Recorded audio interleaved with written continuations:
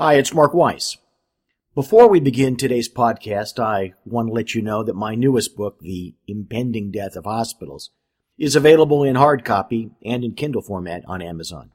It's also available as a complimentary download in PDF format on our homepage, advisorylawgroup.com. And now, on with the podcast.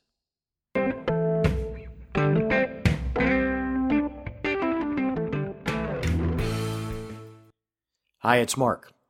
I'd like to talk with you today about a negotiation tip. Here's the executive summary for you. The goal isn't to be liked.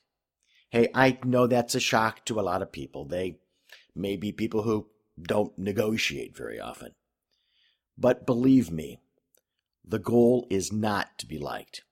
Being liked isn't even a good tool to help you in a negotiation.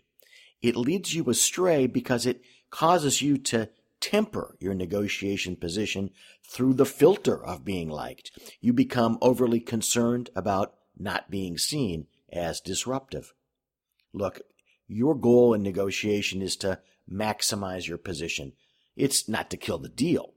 Of course, there's a line between maximizing your position and blowing the whole deal up. But I'm telling you, that line is nowhere near you being liked. Now, don't be concerned with how the other side thinks about you. I can almost guarantee you that they don't think about you.